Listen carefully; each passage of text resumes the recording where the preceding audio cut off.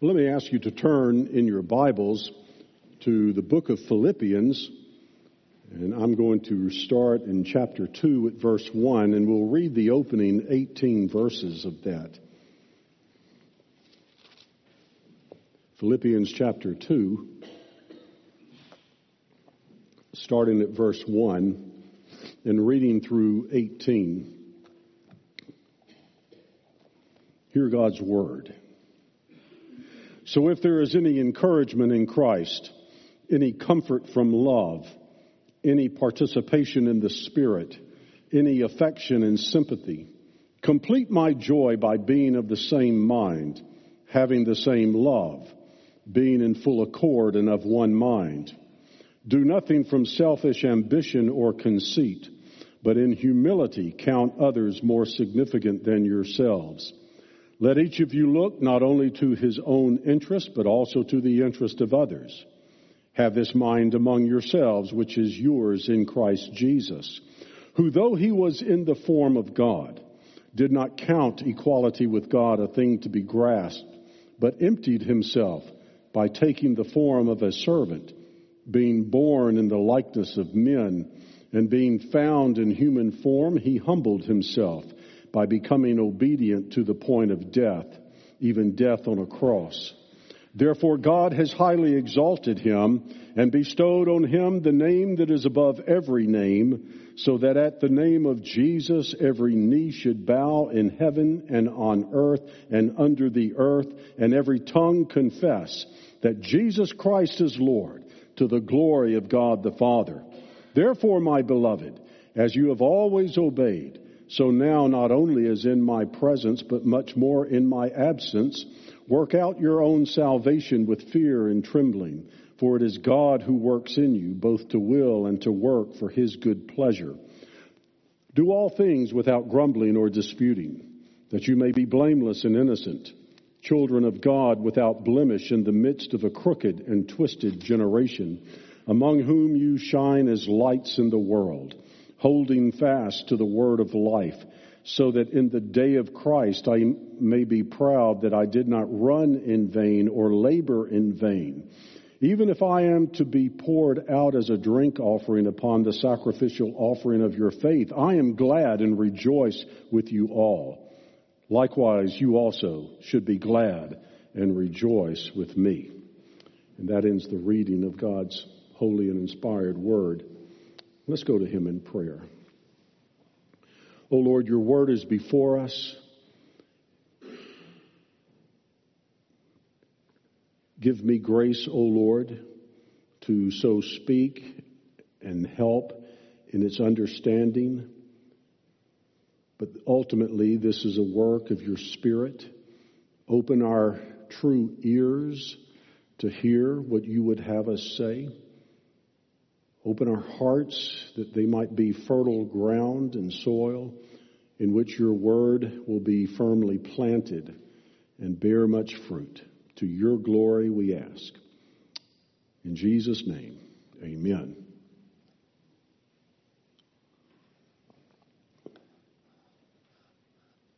Well, this is my first missions month at Trinity, of course, and a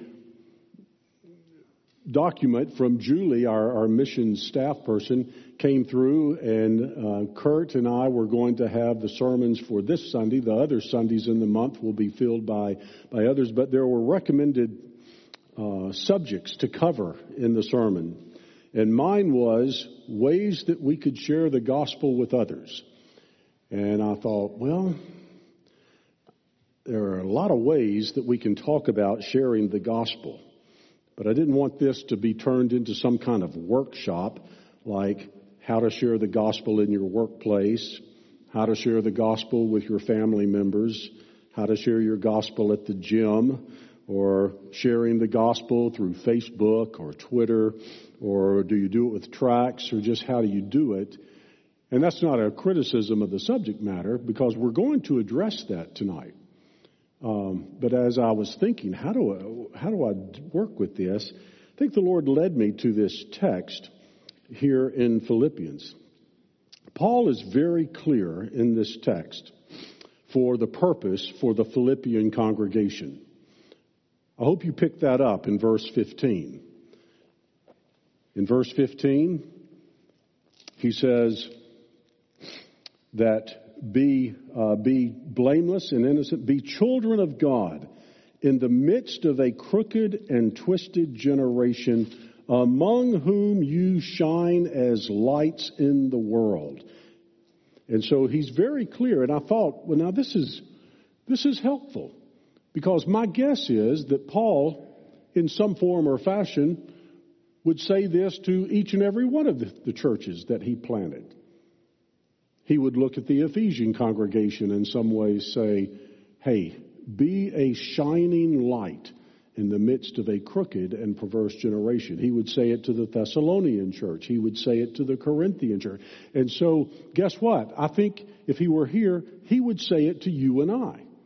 He would say, if we asked him, Paul, what is the purpose? What's one way of stating the purpose of Trinity Presbyterian Church? He would look at us and say, the purpose of Trinity Presbyterian Church is to be a shining light, holding fast the truth of God in the Montgomery area and the greater Montgomery area, and as far as the Lord will bless us. And so that's what we're going to be talking about tonight. And it's I'm fairly simple outline. We're going to talk about this calling. That's our calling. We'll talk about the fact, as Paul does in the text, about how that calling is fulfilled. And then I want to talk finally about the heart of our calling, which in my use of that word heart tonight, we're going to be talking about the motivation, the power, the drive. And so let's jump into this and see. So the essence of our calling is verses 15 and 16. We just read that. Shining as lights. Now, first thing I want to say is let's talk about the historical nature to this calling, the historical reality to it. This is not a new calling for God's people. This calling did not start with the Philippian congregation, or it didn't start with Pentecost. This calling goes all the way back to the people of Israel. We could go and take a look at numerous Old Testament texts. Let me just give you a few. Isaiah 44:8, the Lord through Isaiah says, "Fear not, nor be afraid.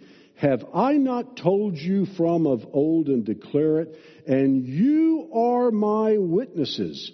Is there a God besides me? There is no rock, I know not any."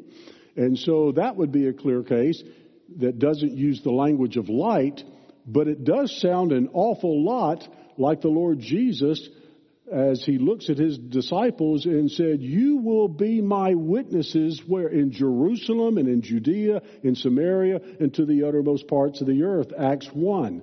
And so it's that same concept that's there. Just one other text. I read this today in my devotions, and so I just added it. Isaiah 49:6. God says, "It is too light a thing that you should be my servant to raise up the tribes of Jacob and to bring back the preserved of Israel." In other words, he's saying to his servant, the Messiah, the Lord Jesus, through prophecy here, that's too small a purpose for you just to see the nation of Israel returning to me. And then he completes that. "I will make you as a light for the nations, that my salvation may reach to the end of the earth." It has always been God's plan that he would use a people to reach the other, those who have not yet come to faith in him. And so this is not a new calling. It runs literally throughout the scriptures. And then, so we have this calling to be, in Paul's language, a shining light where? Well, you got to love the language here. He doesn't hold anything back. Listen, I want you to be a light, he says, in the midst of a crooked and perverse generation. A crooked and twisted generations.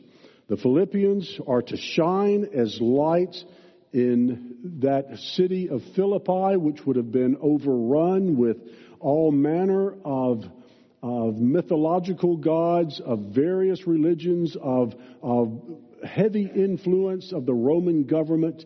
And in the midst of all of that, Paul is saying, be a light. Be a light in that. Paul again is thinking, I think, Old Testament here. In the Song of Moses in Deuteronomy 32, that's the very language that Moses addresses the people of Israel with. What's interesting is he actually accuses them. He actually is giving something of a prophecy that they will become a crooked and perverse generation, crooked and twisted generation. And I think that will lead into some other things as well. But he may also be drawing this idea of shining his lights from Daniel chapter 12, where Daniel says the people that know their God will be those that shine as lights. And how is that light done? What, you might say, what is the light? We obviously are not people that glow. What is it? But he says right there in the text. It's in the phrase, shine as lights in this world. Here it is, holding fast to the word of life. In other words, it's the message of the Scriptures. It's specifically the gospel message. There is a message that is to be proclaimed, it is to be spoken, it is to be delivered, it is to be talked about wherever we go. And that is the means, that is the light, because it's a message about the Lord Jesus Christ and what He has done. And what did He say, by the way, concerning Himself? Did He not say, I am the light, and not just a light for Israel or some miniature light, but I am the light of the world. Where will we go for truth? Where will we go for wisdom? Where will we go for the purity, the righteousness that we need to be accepted with God? He says, I am that light. And to hold forth, as Paul says, the word of life. Remember, Jesus said, I am the way, the truth, and the life. It is clearly the message of the Lord Jesus Christ. And so immediately you get the truth that the church, that Trinity, and we seek to do this, to be people that do not water down, distort, change the message of the Scriptures. We want to bring that to bear in the crooked and twisted nature of Montgomery, Alabama. That's our calling, to hold fast the gospel message. So, a clear, and by the way, an application point here. Do you have in your mind, do you have in your memory, a clear and straightforward understanding of the gospel that you can tell to other people? I won't ask you to raise your hands if you do, or if you don't. But you see, that's a practical thing for us to make sure about. We will not fulfill our calling if our knowledge of the gospel content is muddied and indistinct and incomplete. And so that would be a clear application for us. Do you have an ability to go through the basics of a gospel presentation, which is different, by the way, than your testimony? Your testimony is saying something like, this is what happened to me as I came to faith in Christ. The gospel is, Mr. So-and-so, you live in God's world. You have sinned against Him. You are at odds with Him. You cannot save yourself. But God has provided a complete Savior in the Lord Jesus Christ, and you are to commit to Him in faith. Something basic with maybe some scripture text. That's an important application that we can we take away from this. And we need to hear the truth here. We can't. I almost hate to bring it up, but I think I've got to be faithful. We can fail at our calling. You say, how do you know that? Well, all I need to do is look at your Old Testament history. Israel failed at what they were called to do. As a matter of fact, some of the most damning words to me in all of Scripture is how Paul speaks of them in Romans chapter 2, verses 23 and 24.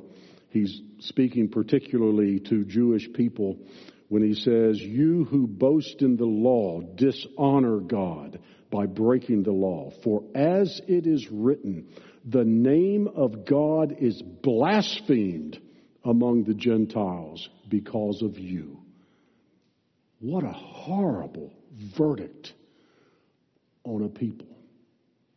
Instead of being a light to the God of light and salvation, a source of the nations blaspheming Him. And so we want to hear this call.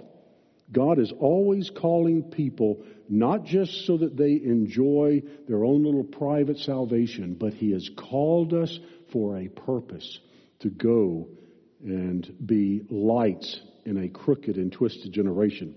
Okay, let's move to the second point, because Paul he actually says some things about how we fulfill this calling.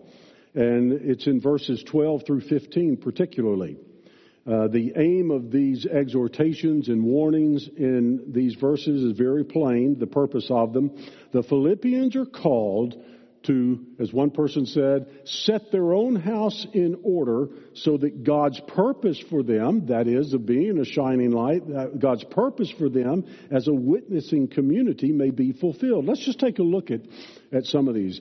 And I'm kind of taking call it the helicopter view. Who knows how many sermons could be preached from these 18 verses, but we're just going to pick up 4 or 5 points that Paul mentions. And the first thing I would summarize here is that we ought to be a people with clear convictions of who we are and whose we are. Who am I as a Christian, and whose am I? And so, for example, note, Paul uses in verse 15 wonderful language. He says, you can be a light of the gospel of Christ, because who are you? Remember, you are children of God. You are part of His family. You've experienced this salvation. You've been fully included in His family. Remember that about yourself. We can remember, secondly, in verses 12 through 13, which are two of the greatest verses in the New Testament concerning sanctification, note he's calling us to work out our salvation with fear and trembling. But look at what he says. He says, why am I to invest, engage, expend energy to try to see sin suppressed in my life, to try to see growth in grace? Why is that a possibility? It's a possibility because God is at work in you. God is at work. He's given you His Spirit, His Holy Spirit. We are not left to our own to try to generate some kind of, quote, light to a twisted generation. But God Himself is at work actively in us. And so there can be this confidence. So here's one way to make sure we are prepared to witness, to have clear convictions of who I am and whose I am. A second thing is, I've just entitled it, removing obstacles to the gospel. And one of the things I thought, it's just really interesting how down to earth Paul is. Look at what he says First off, in our text,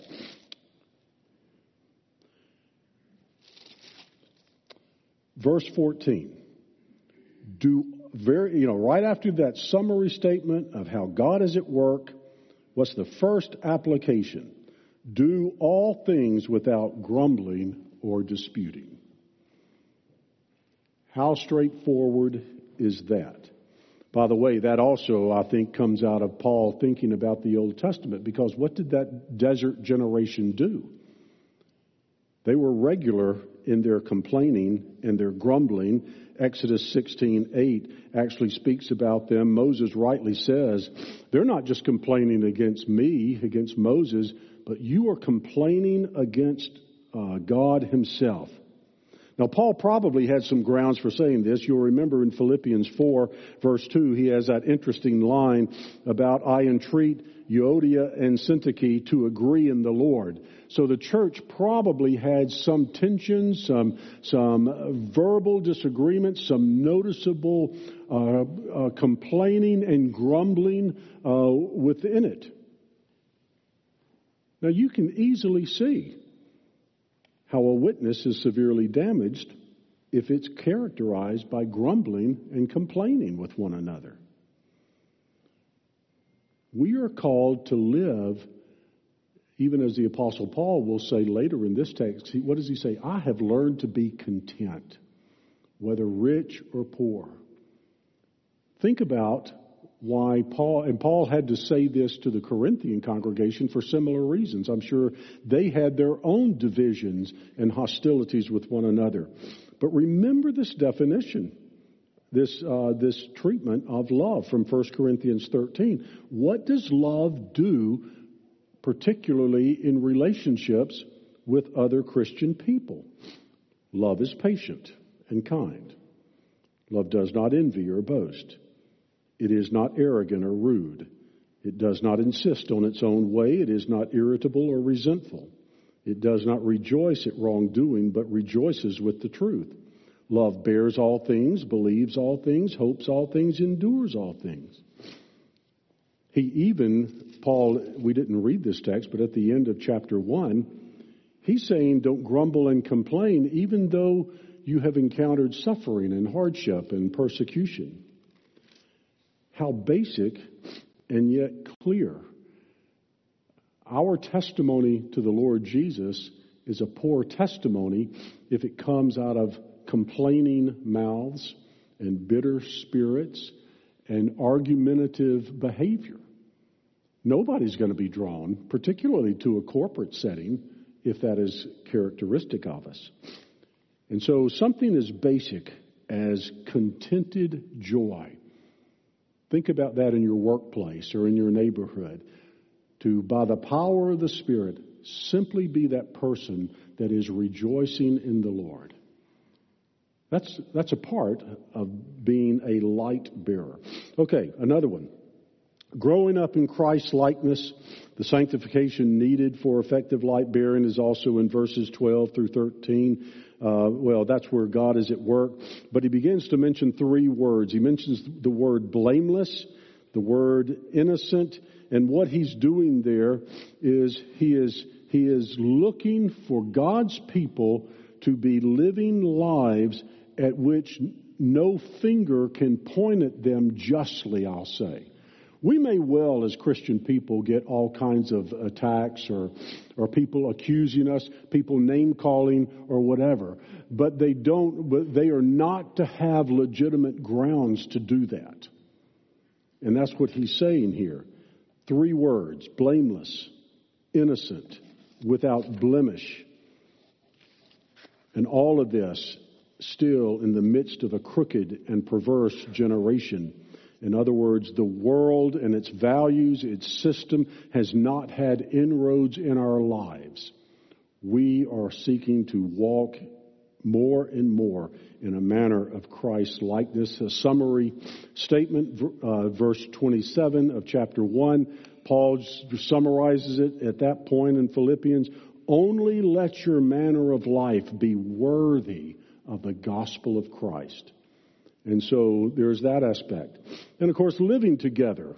In other words, he's not just interested in individual Christians being out and about, but he wants Trinity Presbyterian Church. God wants Trinity Presbyterian Church to be as a body shining forth his light. And so the opening verses of chapter 2 deal directly with corporate life. You'll remember as I read that. Are we encouraging one another? Are we comforting one another? Is there the participation in the Spirit? Is there affection and sympathy with one another? Having the same mind, doing nothing from selfish ambition. That's the corporate dimension that is also important here. And finally, I won't belabor the point, but the last means, so to speak, is, as he says, the ESV translates it holding fast, I think it is, the word of life. And that verb in the Greek can also sometimes point to holding forth the word of life, putting it out, giving it away, speaking it out to other people. And so that also, those things seem to me to be what Paul is talking about in terms of having lives that testify to the reality of the gospel of the Lord Jesus Christ. Okay. My guess is nothing I've said so far is very new to you. You probably knew all of this all along, and I would agree. But it's very important. It's right there in the Scriptures. But the question I had to ask myself as I was thinking about this sermon, this opportunity, why do I see so little of conversions to Christ, particularly of adults? And when I say why do I'm thinking, Bill, why are you so mediocre at best in this? And I thought to myself, I've been, Trinity is the 5th PCA church that I've been a part of in the last 9 years. Not really any of the 5, I would say, are that effective in seeing adults come to a saving faith in the Lord Jesus Christ.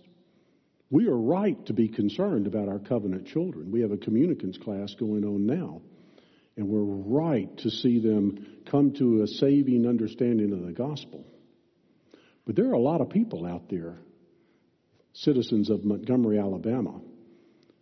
I and about 4 others of us walked in the prayer walk Saturday morning in the Wares Ferry area, and it's quite clear that there are many people who don't have any concern whatsoever for the gospel of the Lord, or really for the Lord himself. And so I asked myself, why is this so?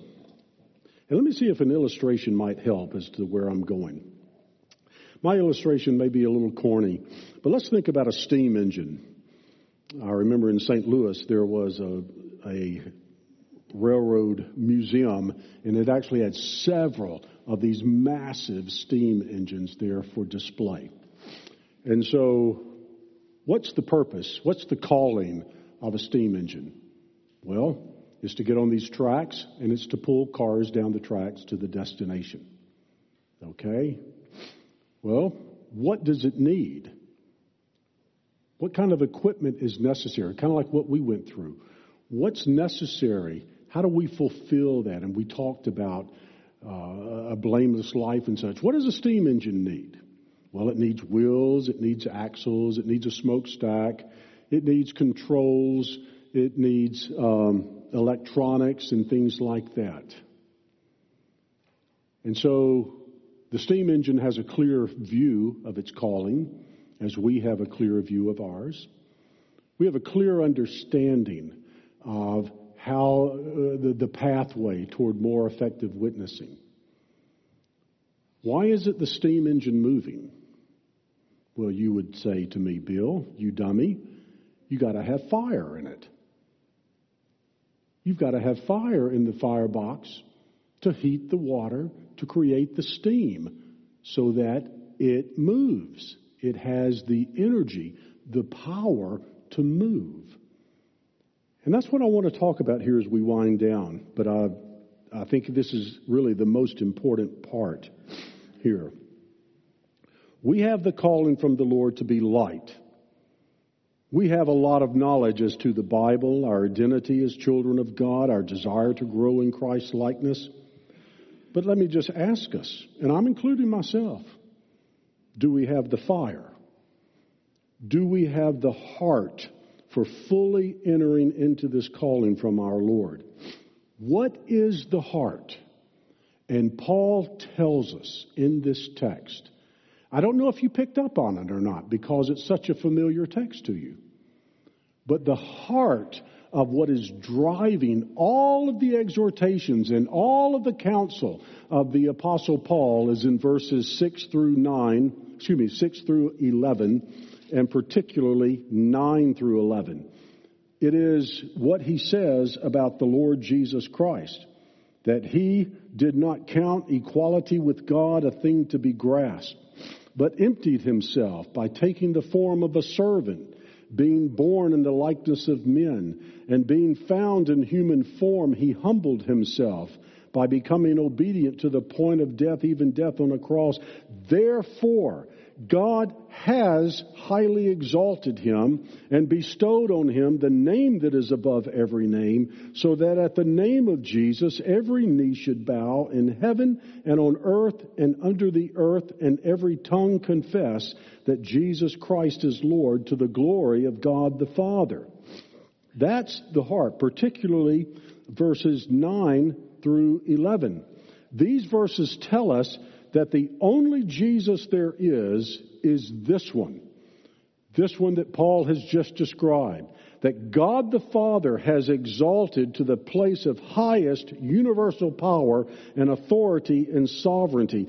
He and he alone bears the name Lord. There is no name greater. There is no name equal to it. These verses tell us about the process of how he came to that. It was through humility. And it therefore reminds us of what our process is going to be effective witnesses. We too will humble ourselves before the Lord and before others. More about that later.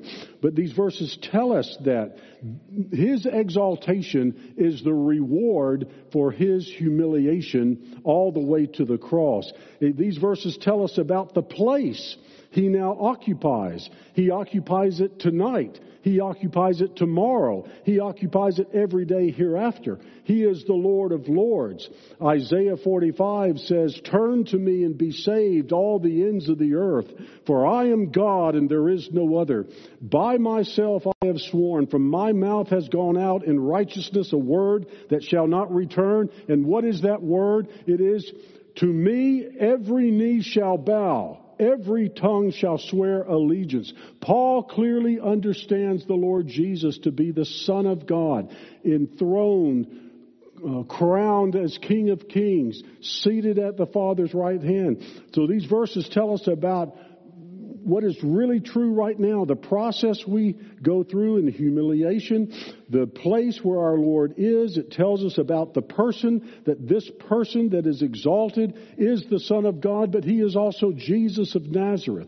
This man sits upon the throne of the universe. All his kingly acts are infinitely wise, righteous, and powerful because he is God, but they are at the same time the acts of the man, Jesus of Nazareth. It tells us about the goal of his exaltation. The goal of his exaltation is that Jesus Christ might be the one object of universal adoration and homage. Every name, every knee, every tongue, every place will ascribe him the title of Lord. And it tells us about the final result, to the glory of God the Father. You see, we read those words. Essentially, every commentator describes this most likely as an early hymn. In other words, Paul, you might say, was singing as he wrote these words. One person writing about this, he says about the songs of the church, he says they've always been more than vehicles for emotional expression. They teach truth. This is what good hymns do. They teach truth and drive truth home into the heart with power. By God's design, songs of praise take scriptural Christianity and inflame the affections and capture the heart with it, so that what once may have remained only truth assented to now becomes truth embraced and felt and delighted in. And that is my problem. And I fear that it's your problem to some extent as well. Not that we don't have some of the fire, but I don't think we have the Apostle Paul's fire. And that's what we need. We need to be on Monday afternoon singing maybe "Crown Him with Many Crowns, the Lamb upon the throne." On Tuesday evening, "All hail the power of Jesus' name. Let angels prostrate fall." On Thursday morning, "Christ the Lord is risen today. Rejoice, the Lord is King." This morning, was your heart just the same, or did you enter in to when we stood and sing at the opening? "Oh, for 1,000 tongues to sing my great Redeemer's praise." Do you hear the difference? To one degree or another, we have coals, we have fire. We're not doing nothing. We do, some might say, a fair amount with missions. So don't say that Bill Clark just completely dishonored the missions program. I don't. But I'm saying I'm not there yet. I'm saying we can grow in this. And the growth is here in the fire, in the heart. Listen to the Apostle Paul, and then I must be done. Does this resonate with us when in Romans 9, 1 through 3, he says, "I am speaking the truth in Christ. I am not lying. My conscience bears me witness in the Holy Spirit that I have great sorrow and unceasing anguish in my heart, for I could wish that I myself were accursed and cut off from Christ for the sake of my brothers, my kinsmen according to the flesh." Do we have something like that? Passion for maybe lost relatives, lost co-workers. One more from 1 Corinthians 9. He says that he did not use the rights that he could have as apostles, but he says, "We endure anything rather than put an obstacle in the way of the gospel of Christ." Later in that chapter, he says, "For though I am free from all, I have made myself a servant to all, that I might win more of them. I have become all things to all people, that by all means I might save some. I do it all for the sake of the gospel, that I may share with them in its blessings." I think the real question before us, which Paul is posing for us, is whether we can dwell for long on Philippians chapter 2, verses 6 through 11, and not find our hearts maybe melting in love to Christ. Maybe our hearts will burn for a while in shame over sin. Maybe they will become inflamed with zeal to live for His glory. We need to fix Christ before our eyes. This Christ of these verses, because that is the Christ there is. There is no other. And let the sight of Him, it ought to bring us to our knees in worship, penitence, and praise. But it also ought to lift us up and send us out in obedience, in service, and in mission. This is the great crying need in my life. And I think to some extent here at Trinity as well. So will you do that this month particularly? Fix Christ before your eyes until you are singing of his matchless worth and thrilled with the prospect of letting others know of your Savior and Lord. Let us pray.